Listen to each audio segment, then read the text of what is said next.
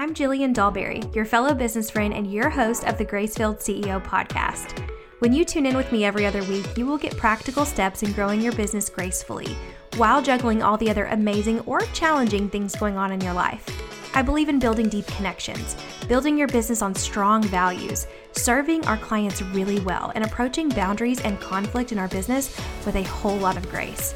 If you are ready to grow your business your way with ease, stick with me, friend. It's time to be a Grace-Filled CEO. Hey friends, welcome back to the Grace-Filled CEO podcast. Today we're chatting about leadership. And there are so many elements of this, right? Like there's so many leadership books out there, so much for us to learn and grow in, and leadership podcasts, all the things. But today specifically, I want to talk about having courage as a leader of your online business. What this actually means, and how you can make some really positive changes in how you lead your people, whether it be clients or whether it be your team, to create a really trustworthy environment. So I'm kind of just going to jump in here. I've got a couple of points, and really this topic has been sitting on my idea list for quite a while because I had an experience where I was a supervisor and not the official top leader of the company, but just in a supervisor type role. And what I experienced really impacted how I handle leadership moving forward in my own business, but also on the teams that I have been fortunate to manage. So I want to share that with you. So the first thing that I want to kind of address is what leadership courage is not. Leadership courage is not avoiding hard conversations. It's not telling your team members when you have feedback for them. Leadership courage is not when you avoid people or conversations because you're afraid that you might be called out or disrespected in some way. Leadership courage is not being unwilling to admit when you're wrong. Leadership courage is not disrespecting people by being combative or defensive. And lastly, leadership courage is not being vague. I wholeheartedly believe that clarity is kindness. And if we are able to be clear with people, then we are being kind with people, even if they don't like what we have to say. So with that said, let's jump into these elements of how leadership courage transpires in online business and what that actually looks like. Because obviously we have some different challenges than people who work in person, meaning we work online. We're not face-to-face all the time. We are face-to-face on Zoom. Occasionally we chat via Slack or messaging or hear each other's voice on Voxer, but we don't always have that like face-to-face accountability to be honest with people or to be clear on what our expectations are, what needs to improve, or giving people positive or negative feedback. So let's now talk about what leadership courage is. Leadership courage is being able to communicate with your team or people in general in business about hard things. This could be personal hard things. This could be hard feedback to provide. This could be anything. And ultimately, so many of us veer away from these hard conversations because, yikes, they can be uncomfortable. And nobody likes to be uncomfortable, truly. So we look for ways around that. We maybe put it off too long, or we just avoid the conversation altogether, or maybe we just say like, oh, well, we'll talk to you about that some other time. We put it at bay and then we never address it moving forward. But having the courage to step in and say, I need to have this conversation and just being transparent, I'm uncomfortable about it. But I know that it needs to happen, and I want to honor us both by having the hard conversation. You just don't understand how valuable that is. People will see the authenticity of your heart in that, and that is the way to approach those hard conversations. Now, the next thing is being clear even when it's difficult. I worked for my church in the last couple of years and did a lot of their media type tasks and some administrative ones as well.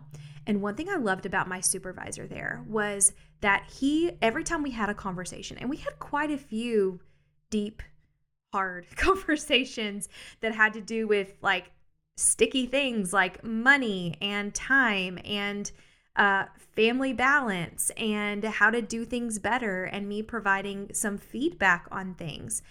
And every single time we had a conversation, he let me say exactly what I needed to say. And then he came back and he said, okay, I just want to make sure I fully understand you. So if I don't, please correct me. But I want to make sure that I am clear on what you're trying to say. And then I will try to be clear in my response. And he always opened the door to have further conversations to provide clarity. And if for some reason we weren't seeing eye to eye, it just kind of kept going around and around until we did, or until we understood each other at least.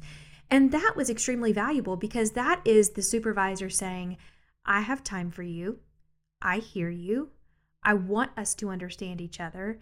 I know that I may not be in the right here, and I'm humble enough to understand that and absorb that, and you can't break me, right? One thing that we hate doing is we hate having hard conversations with people where we're afraid to hurt their feelings. And if we're able to be clear with someone on something that might be hard to hear, we also need to feel strong and stable in the fact that we can't break them. So whether you're on the delivery end or the receiving end, we need to have that stability in us that wants the clarity, even when it's difficult. So working to bring that clarity in difficult conversations is extremely courageous. The next thing is being open to being wrong. And there are some things that we know we're right on. There are things that we feel convicted about. There are things that it's not black or white, it's just gray. And you might feel differently about something than I feel differently about. And that's okay. It's okay not for it to be black and white, clean slate, clear as day. But we need to be open for someone to challenge our way of thinking and our way of doing things, and even our perspective. The most valuable thing in working with people in these hard conversations and coaching them through it is being able to say, you and I are on an equal playing field. We're both human, we're both imperfect, and honestly, we both need Jesus just as much as the other one. So we both have a lot to learn.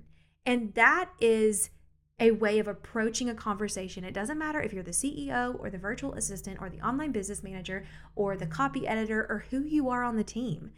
If we all come to saying, you're a human being and I'm a human being, and we're going to have this conversation and respect each other by being willing to see the other person's point of view, you are going to be building, you're going to be breaking generational ties that are toxic. You're going to be building community. You're going to be building respect and building an environment that people want to be a part of.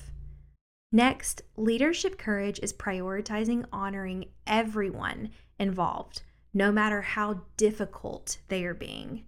Now, I want to kind of put a preface there that people aren't difficult. We don't want to call someone difficult, but the experience with them may be very difficult. And so it's our duty as a leader who has courage to prioritize honoring that person regardless of how they're acting.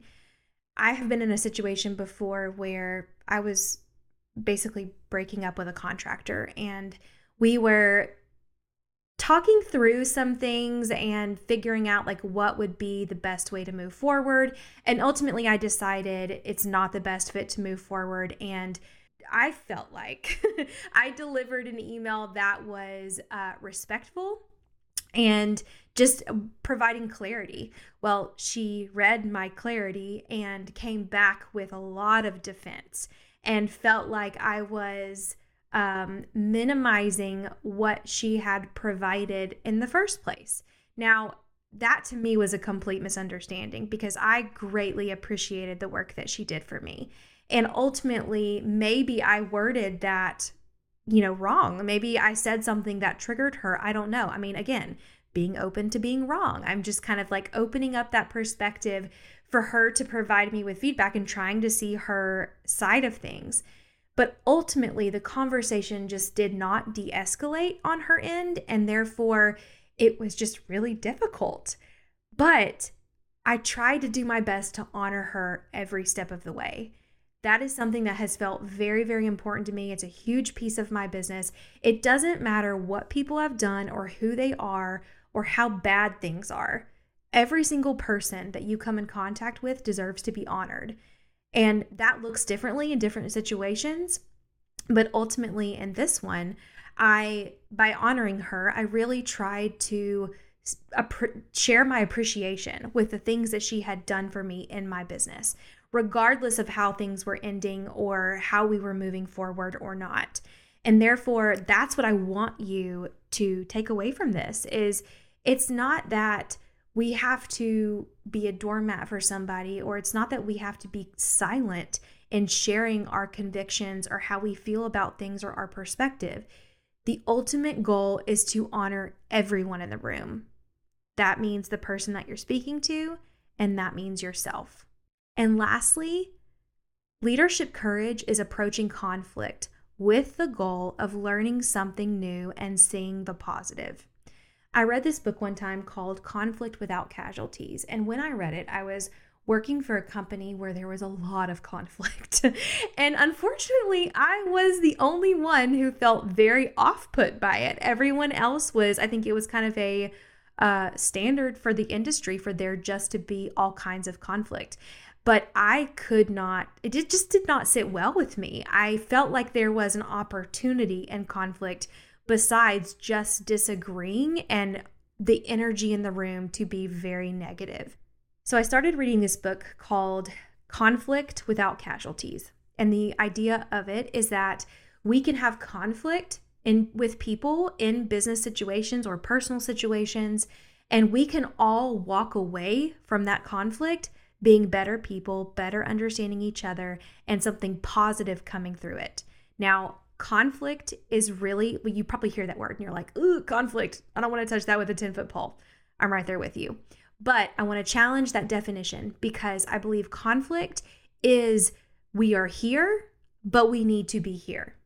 The conflict is simply the gap between two different places or things. And so as we approach those conversations, oftentimes people can feel defensive. I have felt defensive in those conversations before. I have not handled myself properly in all situations. We are all learning. We're all growing. We're all imperfect human beings. So we have to be able to give ourselves grace in that. But approaching conflict with the goal of learning something new. So what can I learn about this person that I'm communicating with? What can I learn about this situation that we're in, about the program that we're using, about the application that we're using, about the way that this person communicates? I mean, you could go on and on, but there's always an opportunity to learn more, even if it is as simple as learning how they're feeling in that moment, because that is something new that changes from moment to moment. Because we know this, feelings are crazy. They have their own mind. They just go off the hinges. Sometimes we can't control them. Sometimes we can. But ultimately, that is something that will always be different in every conversation. And it's something worth learning about. And then the last thing is seeing the positive. In this book, Conflict Without Casualties, which I will link in the show notes, because it's excellent, there is a section about for every negative trait or negative situation or negative action or emotion, there is something positive behind it. Every time somebody does something that is negative, there is something behind it that is motivating it, that is actually positive. A good example of this is anger. When someone is angry, it's actually because they're passionate about it. There's some level of care and love behind that anger that is motivating them to anger, right? So we have to be willing to see both sides of that. Peel off our own glasses of this is my way, this is how I feel, this is the biggest thing in the room right now. Being able to take a step back, look at all of the pieces, respect and honor the other person's feelings, and say, okay, where is the positive trait in the negative trait that I'm seeing? Some good examples of this are maybe someone is coming off very passive aggressive or unassertive, I guess. And that kind of feels negative, like you want them to like stand up and say something. But really, they may have like this sense about them that is like they want to be nice. They don't want to be unkind, and they're afraid of communicating something that could come off as unkind. Or maybe someone is very stubborn. But the positive trait of that is that they're strong-willed and they're persistent. Or maybe someone is easily upset in a conversation. But the positive of that is that they're sensitive and they're caring and they're empathetic. They feel things deeply. For years of my life, decades even, I thought the fact that I was empathetic was actually like a curse, because sometimes it can feel negative. Emotion can feel negative, and that's what the world tells us a lot of time. But that's actually a superpower, because I have the ability to be face to face with you. And if you're telling me one thing, I can see what's going on in your mind on the back end. That sounds a little like supernatural, and I promise it's not, but it's definitely a spiritual gift to be able to feel what other people feel and be able to be present in that with them. You know, another negative trait is insensitive or maybe like brutal in conversation, when really the positive side of that is that they're very honest and can be communicative and trustworthy. We can trust those people to tell us the truth. So it's just really important to make sure that we're not just seeing the negatives, but we're also looking at the positive elements of whatever is coming up in the conversation with this other person. As you listen to this today, I really want you to think about how you can increase the level of courage in your leadership, whether it be to your clients or your team, or maybe it's inside your four walls with your family. I want you to think about ways that you can leverage your positive traits, how you can create watch areas for those positive traits, and how you can communicate better with people about some of the tougher things that we go through and that we deal with. There is a lot on our plates on the regular, and we can get stressed and overwhelmed. And so to have this foundation of courage in online business as a leader is truly imperative. I can't even articulate fully how important it is. And most importantly than that, we don't always get it right. Yes, that's an important note to remember. We don't always get it right. And when we don't, we need to be willing to be wrong, like I said before, and improve, learn from our mistakes, apologize if necessary, give ourselves grace, forgive ourselves for being imperfect, because even though that sounds silly, it is definitely a real issue with us sometimes. We have to be willing to move forward well. And that when you choose to do that, when you are able to take a step back, forgive yourself, give yourself grace, ask for forgiveness, whatever it is, when you're able to do that effectively, you're already being courageous. And that is what I want to leave you with today. I know that you've got it in you. I know that you're here for a reason. And I know that you are going to impact people positively with your leadership skills, and most importantly, with your courage and grace. If you are preparing for a hard conversation, or you feel like there is something upcoming that you need to address and you're just not sure how to word it, I want you to pop over to Instagram and message me in my DMs. I love helping people walk through these things. I guess that's weird. I don't know. I've always thought that to be strange when I explain it to people, like, oh, I like conflict. And I don't really like conflict. I love conflict resolution, and I love doing it in a way that honors everyone in the room. That is very important to me.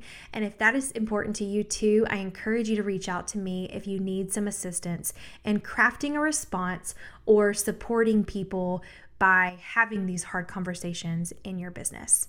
Until then, I hope you have a great rest of your day, and I'll see you soon.